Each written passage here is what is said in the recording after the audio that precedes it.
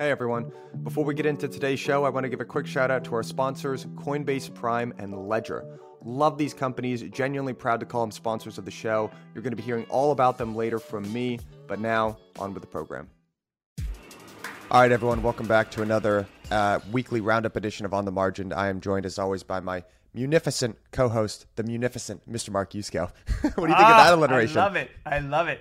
And, Michael, I had this idea, right? I just realized, we were talking about kind of viewership, and you guys wrote this article, and it got this great engagement. And the biggest grossing YouTuber, right, is the kid who opens packages on air. Really? Right? No kidding. Like $20 million a year. I mean, crazy. And so I thought what we should do is we should do that. We should create a box of it. And I said, we're not going to do that. But we can do my sock reveal. So we can just do the sock reveal. So today, yes, Mark, we've got old school, the original Bitcoin logo before it turned orange. I got the orange pants. But that's going to be our magic box. You know, I was literally going to ask you what socks you're wearing today. I was literally going to ask you. Great minds think alike. We are one mind. Seriously, one brain. Hive mind here. All right, we do have a lot of interesting charts to get into today, so I want to jump right into it. I'm going to do this thing where I struggle to share my screen like I do every week. All right, this is the share of U.S. Got U.S. in there twice, but the retired population in the U.S. It is interesting. So you're looking at 2015 to 2021. It was creeping up already. That was the trend from about 17%. If we'd stuck to the pre-COVID trend, we would have been at around 19%, but we've seen a jump about another 0.5% there. And I guess, the takeaway from this chart, one, is the demographics problem that you consistently highlight, which I think is completely right, very useful. And the other thing is that people are retiring post-COVID. There's another, Mark Cuban tweeted this thing out. It actually had to do with crypto, which is, is something like 4%. Some large percentage of people are actually retiring because of the money that they made off crypto. And you could look at that as being one of, or retreating from the workforce in some sort of, semi-permanent way. And, you could look at that as one of two ways, which is that's ridiculous. That's very speculative. Paul Krugman tweeted out, "We're doomed," when the mayor of New York started taking payment in Bitcoin. Or you can just look at it as kind of this natural trend, which is just people don't like a lot of the jobs that are available right now, and they're kind of rebelling against the opportunity. So I have a more sinister take, unfortunately. Sinister morning. This is part of the plan, right? This is the dictator playbook. The dictator playbook is you concentrate the power and wealth in your cronies, and you go from capitalism to cronyism. And I say this all, capitalism is basically the only good ism. I mean, there's probably some other ism, but fascism and socialism, all those other isms are bad, but capitalism is a good thing. Cronyism is a horrible thing. And that's what we have today.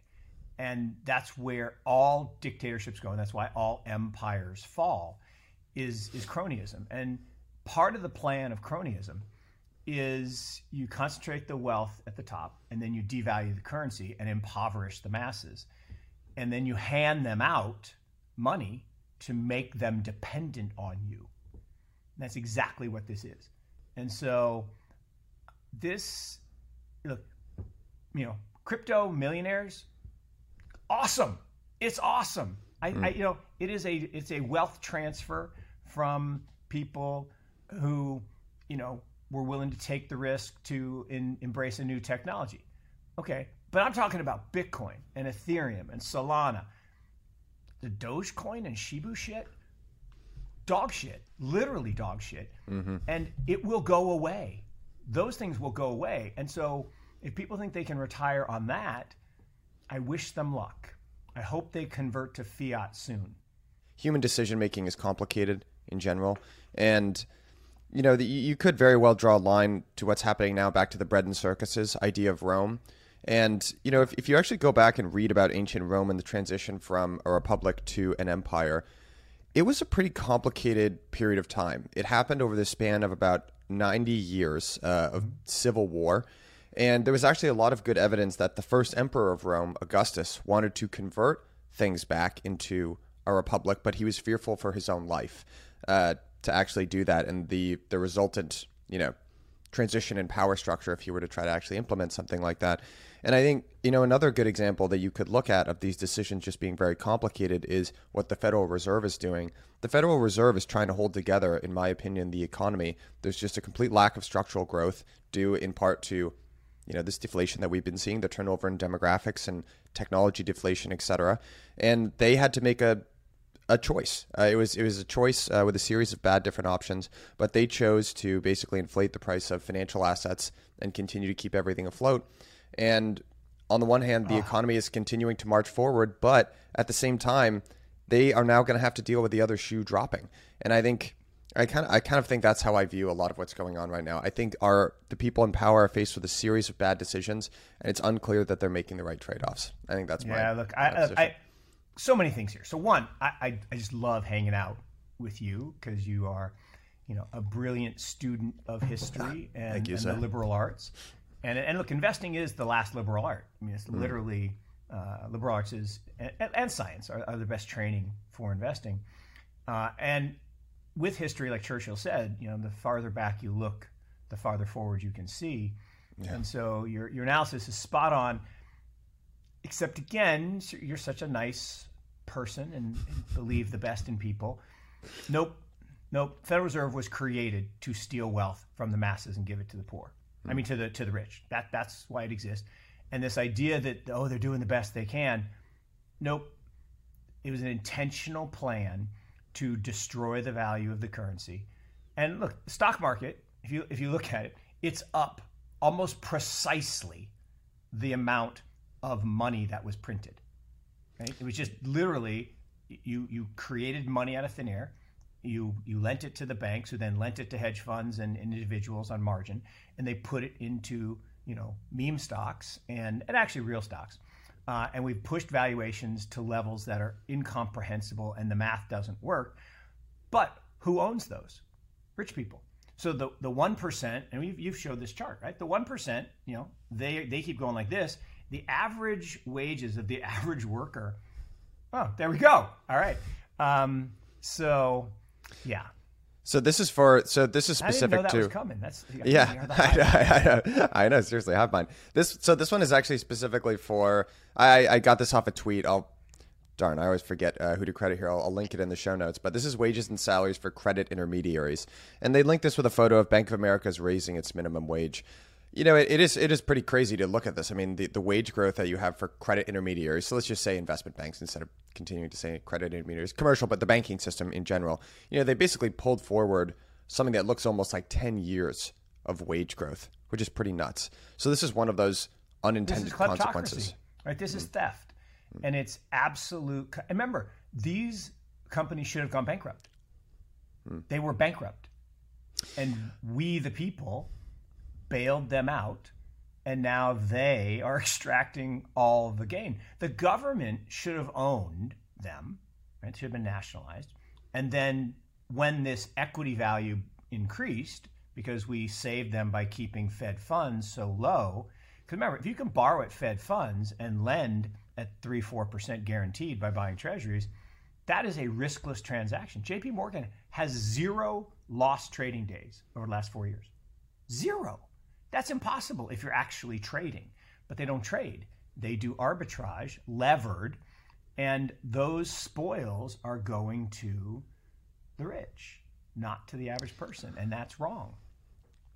Have you heard this quote? I forget who to attribute this to, but every generation rejects the Ponzi scheme of the previous generation and then builds their own instead. I don't know. I haven't, but I love it, and it's so true.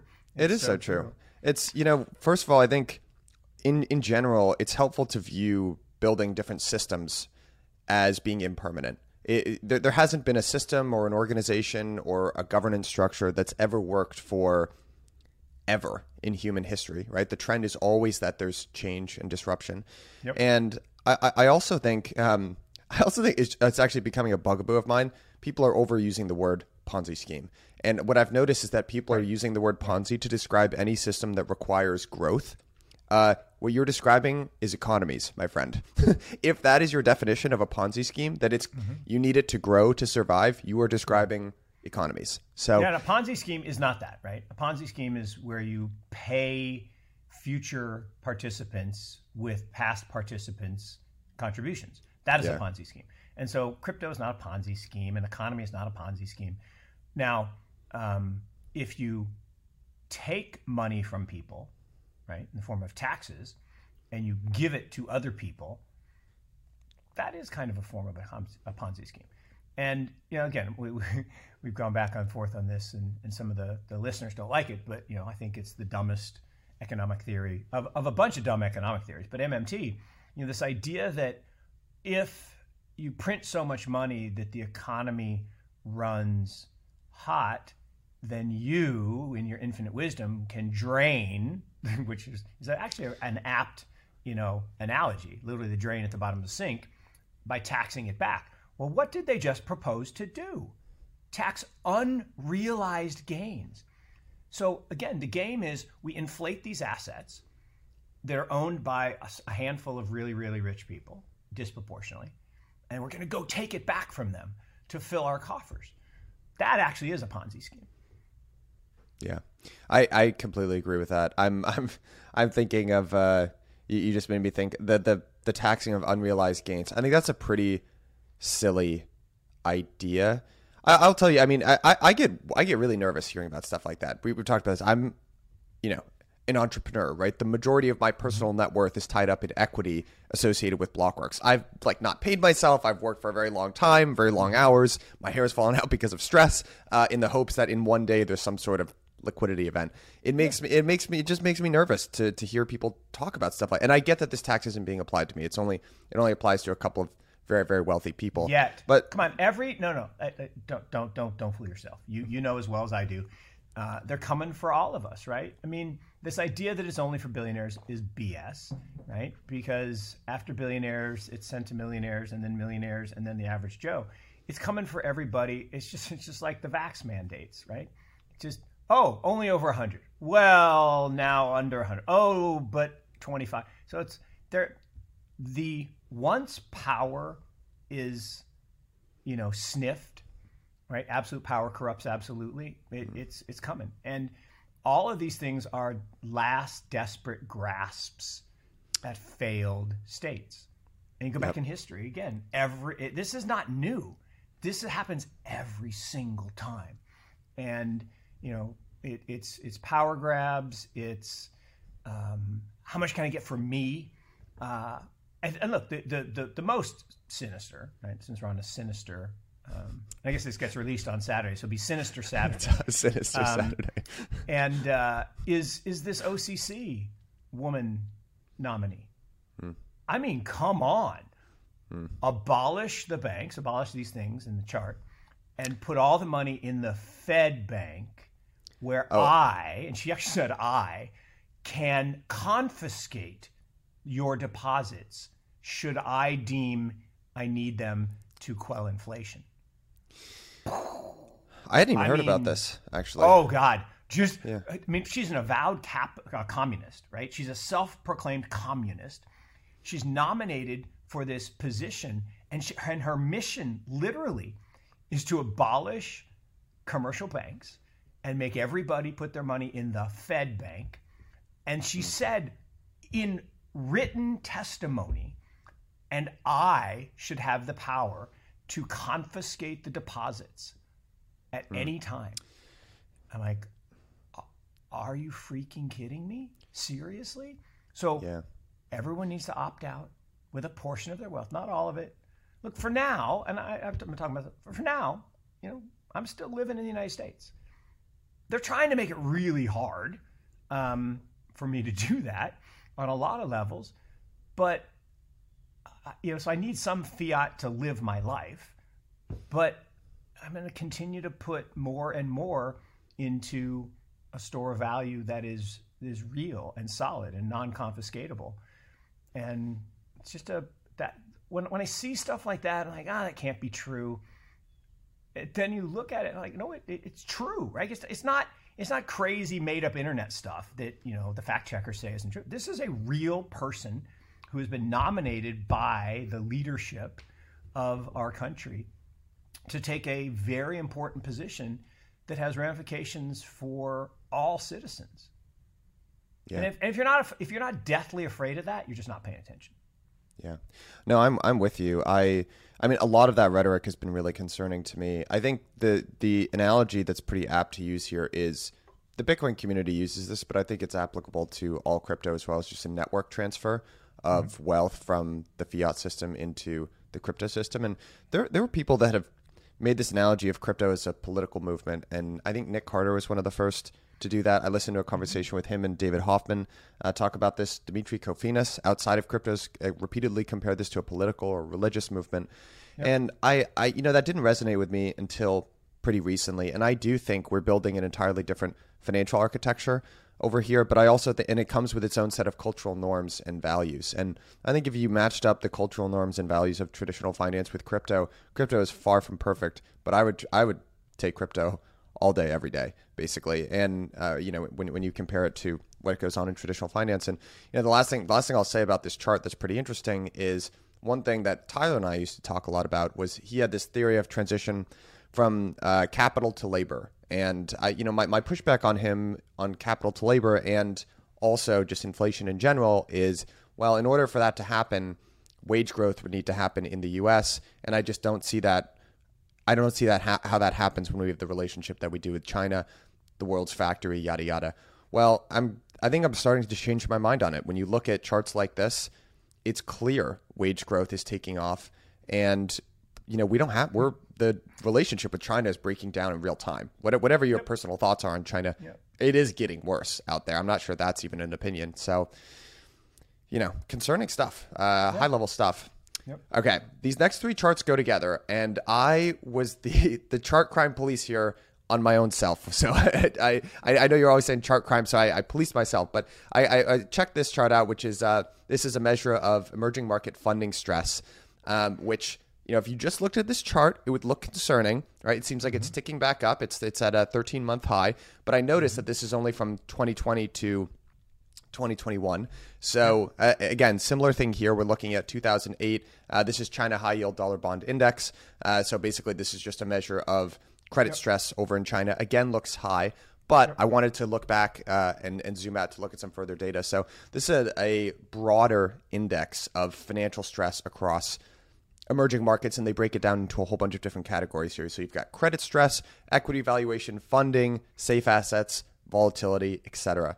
And I think you can obviously see that when there are financial crises or recession, all of these metrics basically tend to spike.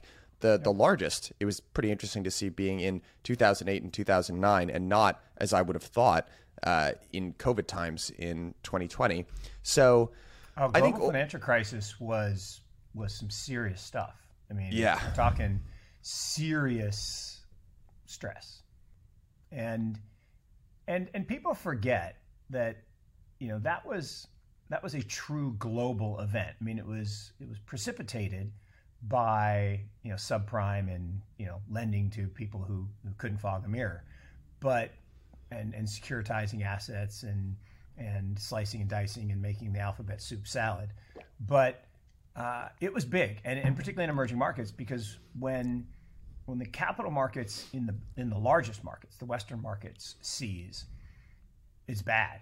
But it's way worse if you're dependent on that liquidity in those markets. And the only thing that saved us globally in 2009 was China, right? China printed $4 trillion.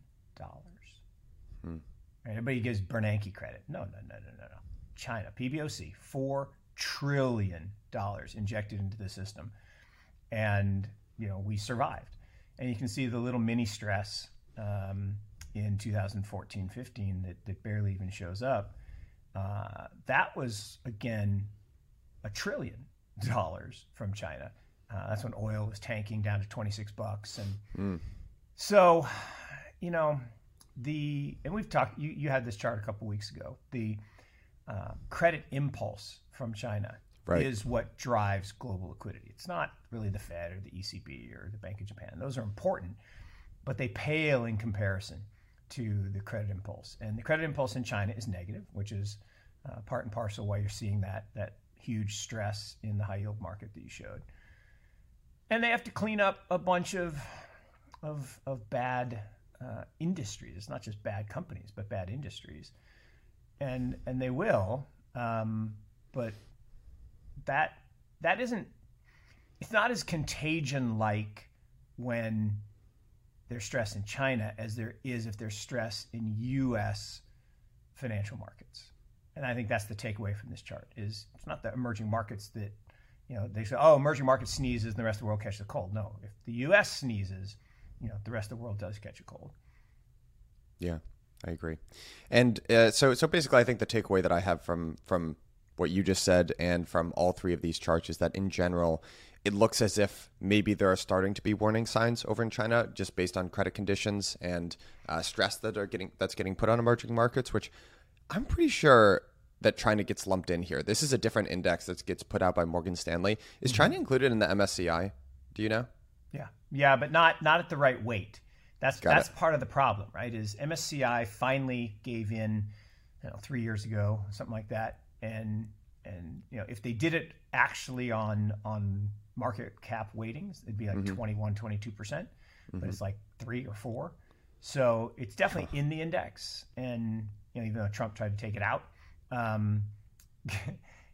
stuff that people do. I mean, it's just the reality. You're not going to change the reality of China being the second largest economy in the world. Just no matter how you account for it on the index, it doesn't change the fact that of what they are. And as much as we talk about reshoring or onshoring jobs and producing chips in America, nope. The chips are produced in Taiwan, and they're not coming here anytime soon. And great. I think it's great that we try to bring some of those industries and jobs back.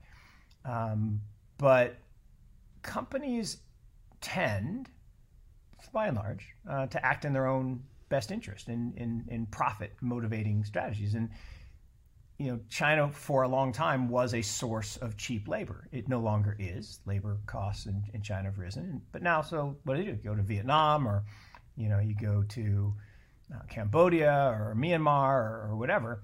But at some point, even those labor pools will shrink. And the one that's still the largest in terms of young people is India. But they just don't have the infrastructure to really make that the manufacturing hub. It's an IT hub because those workers can literally work from anywhere. They're like the original work from anywhere, right? So you have this team of research people in India, and you come into the office at 8 o'clock U.S. time, and the reports are on your desk because they worked all night on them, and they cost $20,000 for an MBA or PhD instead of $100,000 for a undergrad. So pretty amazing white collar, but not so much in the blue collar.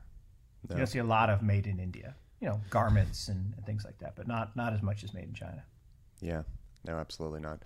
And so just to wrap this up, I guess, I mean, it looks like maybe potentially the beginning signs of stress, but overall, if you zoom out and look at this chart, everything's probably fine, at least for the time being. At least for the time being. Yeah. Speaking of stress, or at least, things that are not functioning probably in the way that they were intended. This is basically a measure of U.S. speculative trading volumes. This is call options traded. We're looking at a 20-day moving average. You can just see that things are spiking overall. And I will say we probably disagree a little bit on Tesla. I'm gonna drop this in the chat or in the show notes. I was reading this quote, 10 quotes from Elon Musk last night, and this was the author of this article had put together something which was basically trying to imply that he wasn't a particularly good leader. And, I read these quotes that he said, and I had a totally different interpretation. I was kind of laughing to myself, and I really empathized with a lot of them, having tried to lead in difficult positions, and he did it at such a grand scale. At a certain point, I just kind of have to empathize. But I will say, one of the things that my least favorite charts that gets pointed out to me is the decorrelation between Tesla and Bitcoin in general, because I do view Tesla as a wildly overvalued stock, whatever you think of Elon Musk. And when I look at charts like this, it just doesn't make me feel particularly good. And I voiced this on the show. This is, again, not actually. This is Ponzi, right? This is you take semi-liquid assets, right? Tesla doesn't have that much free float, actually. I mean, it's not as bad as some, but and you look at many of the meme stocks, these are simply pack of jackals situations. And the reality is options make it worse because they allow people to use leverage. And levered speculative trading always ends badly. Not in the short run, right? And part of the problem here is differentiating between, it's the 2x2 matrix, right? You can have a good or bad decision, and you can have a good or bad outcome, right? Bad decisions with good outcomes lead to more bad decisions. Yeah. And that's what this chart is showing, right? I bought options on some speculative piece of crap stock, and it went up. I'll try that again.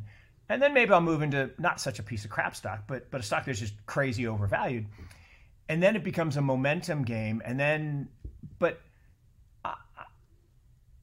you're supposed to make good decisions with good outcomes. Right? A good decision with a bad outcome, it's not the end of the world. At least you had a good process, good decision.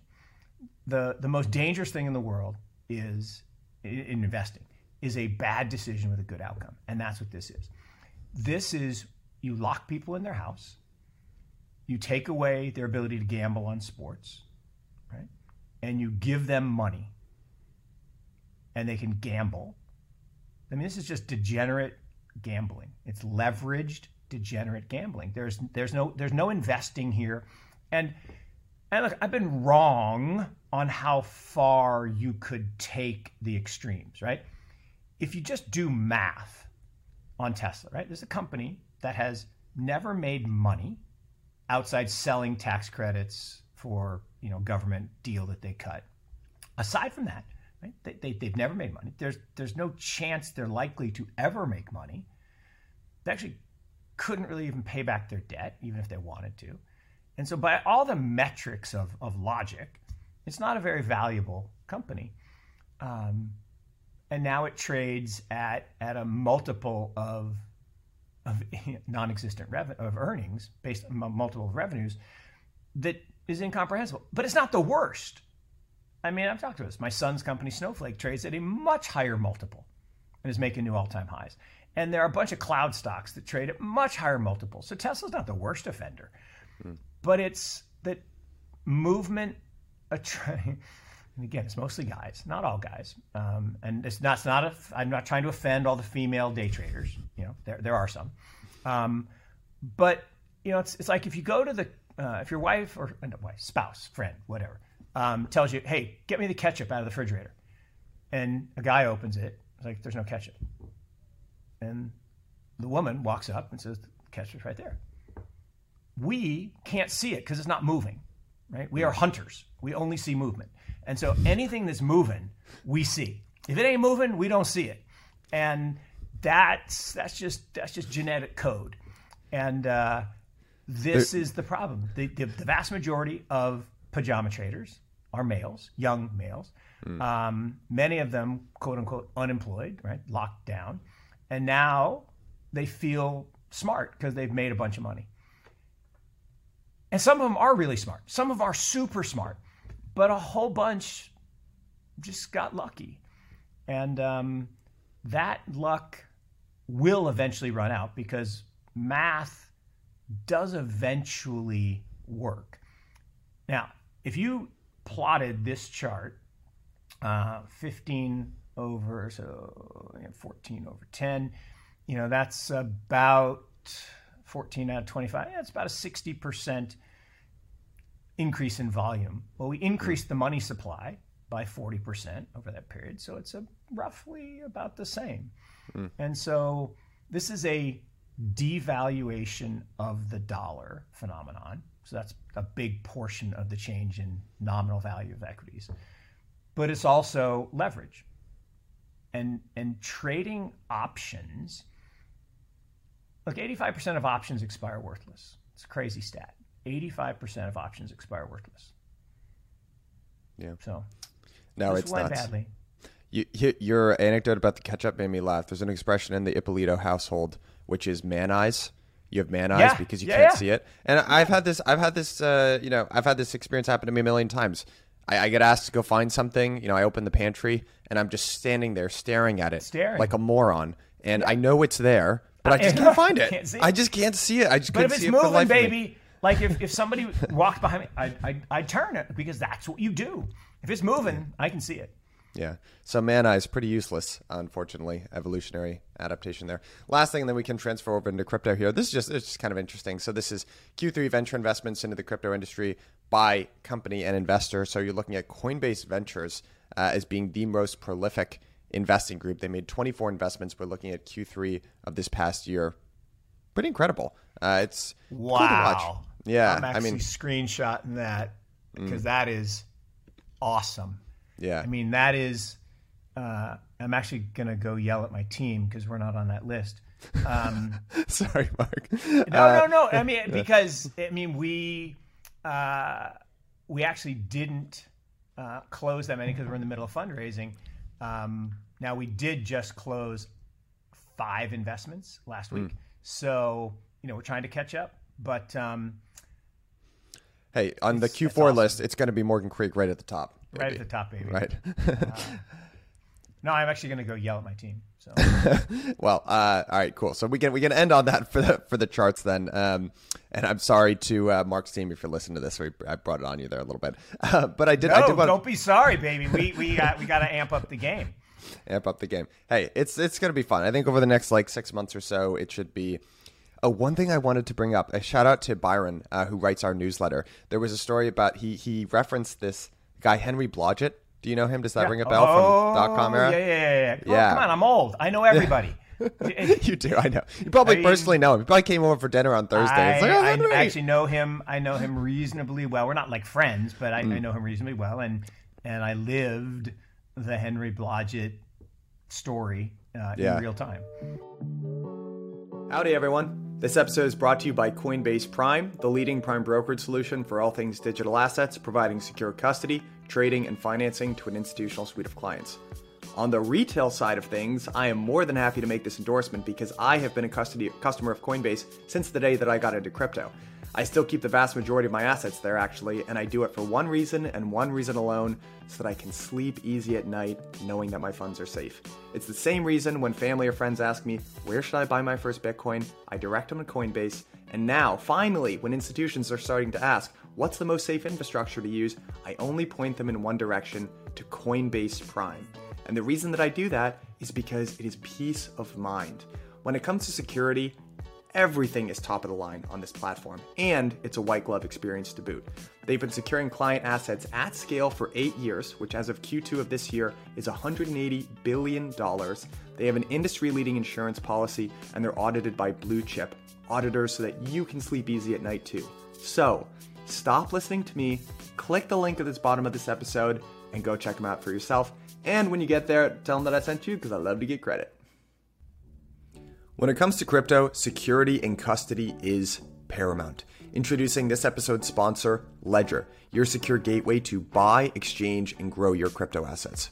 I know I've got a smart audience, so I'm assuming/hoping that most of you already have your Ledger hardware wallet, but just in case you don't, this is how I think about it.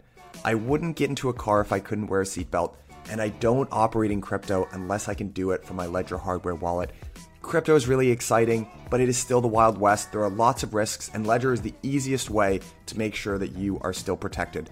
And the best part about Ledger is that you don't need to make any trade-offs between security of your funds and utility of your assets because Ledger has Ledger Live, which is a software. It syncs right up to your Ledger hardware wallet, and you can do anything that you'd want to do with your crypto assets. You can easily send and receive, you can buy and exchange, and you can get access to staking. And they've actually started to aggregate some of the best DeFi apps and services out there. Two of my favorites, Paraswap, a decentralized aggregator, and they've got Lido for staking. And stay tuned, I'm going to keep you guys updated. They've got some really cool services coming out soon. Aave, Compound, and 1inch among them. So if you take one thing away from this, guys, please make sure that you're protected in this space. Get yourself a Ledger hardware wallet today and start using the Ledger Live app. Click the link at the bottom of this episode. Thank me later. It's pretty unbelievable. I read this story that got published, back in 1998, and he made this unbelievable price target for Amazon, and that was $400. back Yep. then. Stock was trading Yep. at 240. He made a call for 400, and it made front page news. It was seen as being very sensational, etc. Now, I will say that did kind of precede the last big leg up in the .com bubble melt up. He ended up being right about Amazon. He made a lot of other calls about a lot of other companies that were wrong. And it's a funny, I will say, reading this article, I read this whole thing last night. It's a funny cautionary tale in how you could be dead right and dead wrong at the exact same time. Because dead right on Amazon, dead wrong on every other company that he was pumping at that time.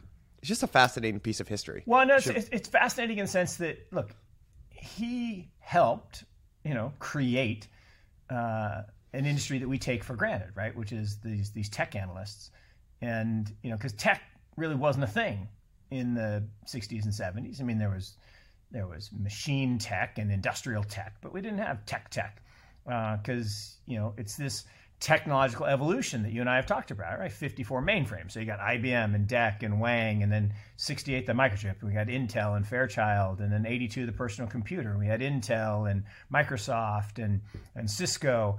And it wasn't until 96 when this internet thing came around, and nobody understood it. And look, Mary Meeker and Henry Blodgett, I mean, they did such a great service to all of us by sticking their necks out and actually trying to understand something that was at the time incomprehensible because we'd never seen it. And we were trying to build something new. And it's kind of what's going on in crypto now, right? So here we are, 2 more iterations, 2024, right, which is still not here yet. And the same thing happened in the middle, a little smaller in 2010 around the mobile net. But what was hard about that time was people couldn't comprehend how things were going to change, right? You had this guy, Jeff Bezos, saying, look, I'm going to change how people make purchases. And you're like, no, you're not. We go to the store and we load up our cars and we go home. And the idea that there would be global geo-positioning systems and satellites, no one could comprehend that. We couldn't imagine the unimaginable. Now, the thing about Henry's prediction that's pretty amazing, right, is he said that before it ran, like from that, $2 up to whatever it hit, like I think it hit $100, and the 400 seemed possible, and then the .com bubble burst, and Amazon went down 94%, and I ask people this all the time: who bought Amazon 24 years ago and has held it to today? There are only 4 people: Jeff, his mom, his dad, and his ex-wife. That's it. No one else weathered that storm, even though Henry was dead right. And you should have. No one can do that. And that's why the average person didn't buy Bitcoin in 2009 and hold it to today. Yeah. Some people did. I mean, there's certainly some, but Must be small. Must be a really small tiny percentage of people. Or, it's like literally the ones that lost their keys and they can't do anything with it. Like the saddest story for me is one of my guys, his son literally was mining Bitcoin in 2010 in his dorm room and actually had a couple 100,000 coins. Oh my God. Oh, no. This is crazy. This is like, maybe whatever it was. Today, it's literally hundreds. It's hundreds of millions. Whatever the number of coins was to make hundreds of millions. I can't do the math right now. Right. But computer crashed. And they literally sent it to the FBI saying, please, like, we'll pay you a commission. They couldn't fix it. Wow. And gone forever. Those are cautionary tales, and you hear these kind of sad stories about that. Man, that breaks my heart, though. for that. Oh no, it's so incredibly sad, but it's Satoshi. Again, this is why I'm so enamored of Satoshi Nakamoto. Again, whoever he, she, they are. I guess he self-identified as he, but we don't really know. Right. But I'm so enamored. And he actually wrote, think of the lost or stolen coins as a contribution to the community. Again, I mean, the mind just blows. And my other favorite, right? If you don't understand it. I don't really have time to explain it to you. I was like, oh my God, that's so awesome. Yeah. So awesome. And he's just like, look, and then the last one, maybe you should pick up a few just in case it catches on. So anyway. That would have been really good advice. One thing, I wasn't around, obviously. I mean, I was alive for this, but I wasn't engaged in a market sense in the .com era. When I think about trying to educate people about the internet versus trying to educate people in crypto, I have to imagine the internet was way harder. I mean, you have no frame of reference, right? No frame of reference for what this even is. Actually, when I was trying, in the beginning days of Bitcoin to describe how Bitcoin worked, I looked at the internet as an analogy, and it's like, how would I describe how the internet works? And I realized I had no language for it. I just take it as something that's for granted, that has worked my entire life. I've never questioned how it works. And so Jason and I actually went into this very large, financial media company earlier this week. We did a little teach-in with some of the research team. And, a lot of the questions that we got now, the same questions that we got 2017, 2018. How does mining works? Isn't this all just valueless, Ponzi scheme, et cetera? Kind of came out with a couple of different takeaways, honestly, from that meeting. But one takeaway that I had is I don't think a whole group of people is ever going to understand how mining and the mechanics here actually work. And I'm not 100% sure that they really need to. I don't really. Nope. Yeah. Don't understand how TCP/IP works, and we're using it right now. Right. The idea that you packetize information, send it through different places, and then it comes back together like a self-assembling graphene thing. Are you kidding me? So can't comprehend it. But your point is exactly well taken, Michael, because I did live through it because I'm the old guy. The trying to explain the internet to people wasn't, and I'm sure people have seen it. And if you haven't seen it, you should see it. Google the Bill Gates and David Letterman clip. Yeah. It's only a couple minutes long. And Bill Gates trying to explain how it works, and it's like information posted on these websites, and David Letterman's like, so you could broadcast a baseball game over the internet. Have you heard of radio? And Bill's like, well, but you could watch the game whenever you want. And he's like, so you could record. Have you heard of a tape recorder? I know. And it's just so great. And now then the sinister, because it's Sinister Saturday. The sinister part was, Bill saying, oh, but we don't need the internet. It's the intranet. We need the Microsoft intranet. Now we got Zuck saying you need the Zuckerverse. Right. Zuckerverse. No. We don't want, and I tweet about this, right? The idea of a centralized organization controlling the biggest decentralized thing in the world is comical. I mean, it's absolutely comical. And so, but the internet was, I love your description, right? There was no language for it. Yeah, no language. And now, I say this all the time, we're standing on the shoulders of giants, to quote Newton, that the internet was built on client-server technology, which the technical term for that is it sucked. I mean, it was horrible technology. And, Hayes modems, the connection, and 3 minutes to wait for your computer to boot up, and 4 days for a movie to download. No, none of that was. So we needed broadband, and then we needed GPS, and then we needed these other things to build on top. And now the internet is so powerful that now we don't get this kind of small linear. Now we're going to get this exponential growth in the crypto and the metaverse. And that's why it is a little bit easier to explain, but it's not super easy to explain. And there are people, to your point, they're never going to get it, and you don't need to, because eventually it's going to be invisible. We're not going to talk about crypto.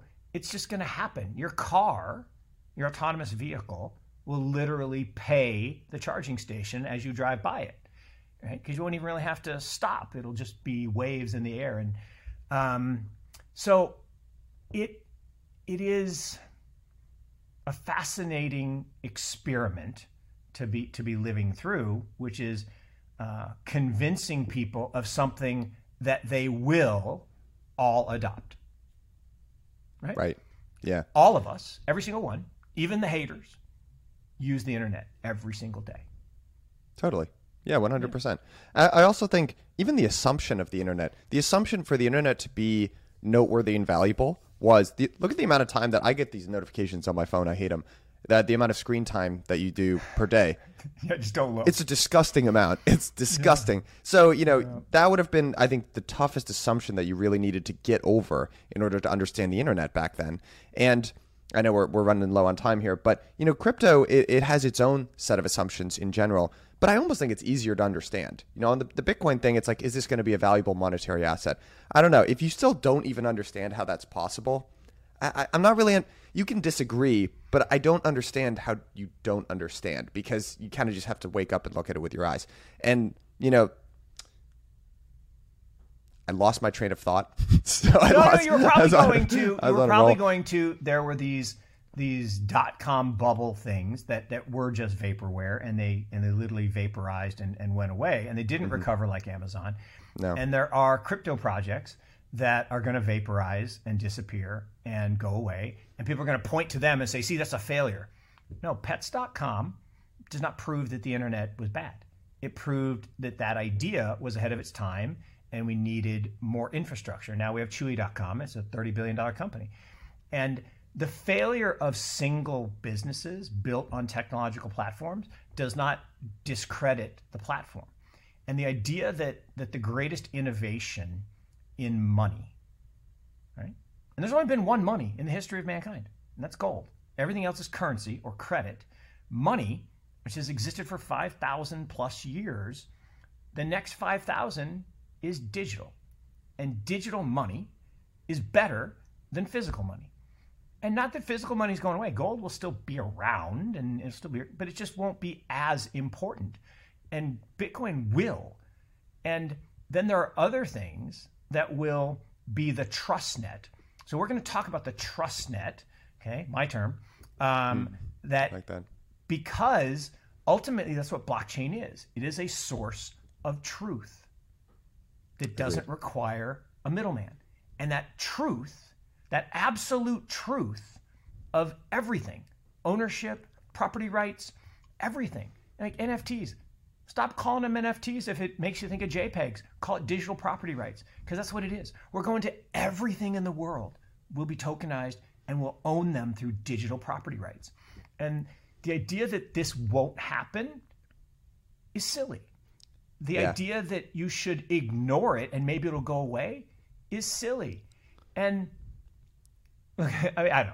I mean, we've talked about this a lot. And I went really crazy, like super excited. I'm an excitable guy to begin with, and I'm prone to hyperbole. Are you? Excitable guy? Yeah. But I was in another dimension yesterday. And maybe it was because the camera wouldn't work on the broadcast that I was doing. And so I was anon, whatever you call it. And maybe that was it. I was en fuego, dare I say. And because no one knows what I'm talking about. Dan Patrick, who I actually kind of look like. I've actually been called Dan Patrick before. In fact, I was at a football game once, and this guy comes up to me at Notre Dame and says, "Oh, Mr. Patrick." I'm like, "I'm not Dan Patrick." I know you want to be incognito.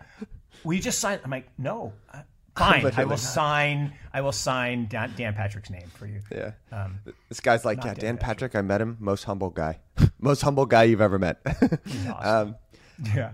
This was what I was going to say, and then we can close it out. I know we're low on time here. I've been saying this. I've had this idea that I've not been able to express, and I finally came across it from Naval Ravikant and Chris Dixon, which is this idea of skeuomorphism. So I've noticed in crypto, people tend to come to this space and they jam their own worldview on it. And I say people, I did the same thing. I was like, oh, there's this thing. So I understood supply chain because I used to be a consultant, and I used to be, okay, I can use this for that. And what I've noticed in the years is that virtually to a T, every time someone does that, it's unsuccessful. Tokenization of real-world assets, probably something that's going to happen, but I've noticed a lot of people jam that on, in lieu of just looking at what's working right now. And it turns out there's this term. There was a great podcast with Tim Ferriss and Naval Ravikant and Chris Dixon, and they talked about this idea of skeuomorphism, which is stop trying to jam old world ideas onto a new emergent thing and just understand what the medium does. If you had approached the internet from what problems can I use for the internet to solve my problems today, you You might have come up with Vonage if you were lucky, or you just came up with something that was totally useless, and you would have missed out on all these new and exciting things like Facebook, right? Which were things that you could never have done before. So I used to express this idea in crypto is if it does something, it's bearish. Nobody liked that. That's a bad way of describing it. But, skeuomorphism, I'd check that phrase out. And if you're in this industry, honestly, just lean into what's actually happening. There are going to be a lot of bumps along the way, but man, is it going to be exciting. So I know we're over time. Love it. No, look, I love it. I love that this skeuomorphism, a new hashtag for me, will be all over my Twitter stream later. Again, Michael, what I love about these conversations is we go into all kinds of important topics, but we always come back to this evolutionary process, and that resisting evolution is bad for your health. Embracing evolution and spending time in thought. You obviously do this a lot, right? You actually stop and you think about things, and you contemplate things, and you curate, and that's what I think the value of this for listeners is. But all of us need to get away from the parroting, right? Most people, if you ask them what they think about something, the first thing out of their mouth is someone else's idea or words, right? They saw it on Twitter, they heard it on TV, and what they need to do, what we all need to do, again, because I'm guilty of it too, is we need to take in that stuff, but then we need to just sit with it, and we need to go out and be alone and go into solitude. And if you've never read Solitude and Leadership by Deresiewicz, you should. It's amazing. One of the best 6 pages I've ever read. And it just talks about this ability to take yourself out for a time and think and try, even though it's hard, to imagine the unimaginable. Try to think, as Naval and Chris Dixon are talking about, try to think not through the lens of, well, how could I make a better bookstore? Well, how could I make information bidirectional? Yeah. Oh, geez, that's big. That's huge. Okay, what are some applications? Social media, Twitter. Okay, now let's talk about crypto. We're going to make value bidirectional. Oh, okay. So it's not just tokenizing a building and fractionalizing it. It's literally changing humanity. Okay, so I'm prone to hyperbole, but Axie Infinity is changing humanity for the better. And people are like, oh, that's bullshit. No, it's a game. Like, is it? Is it?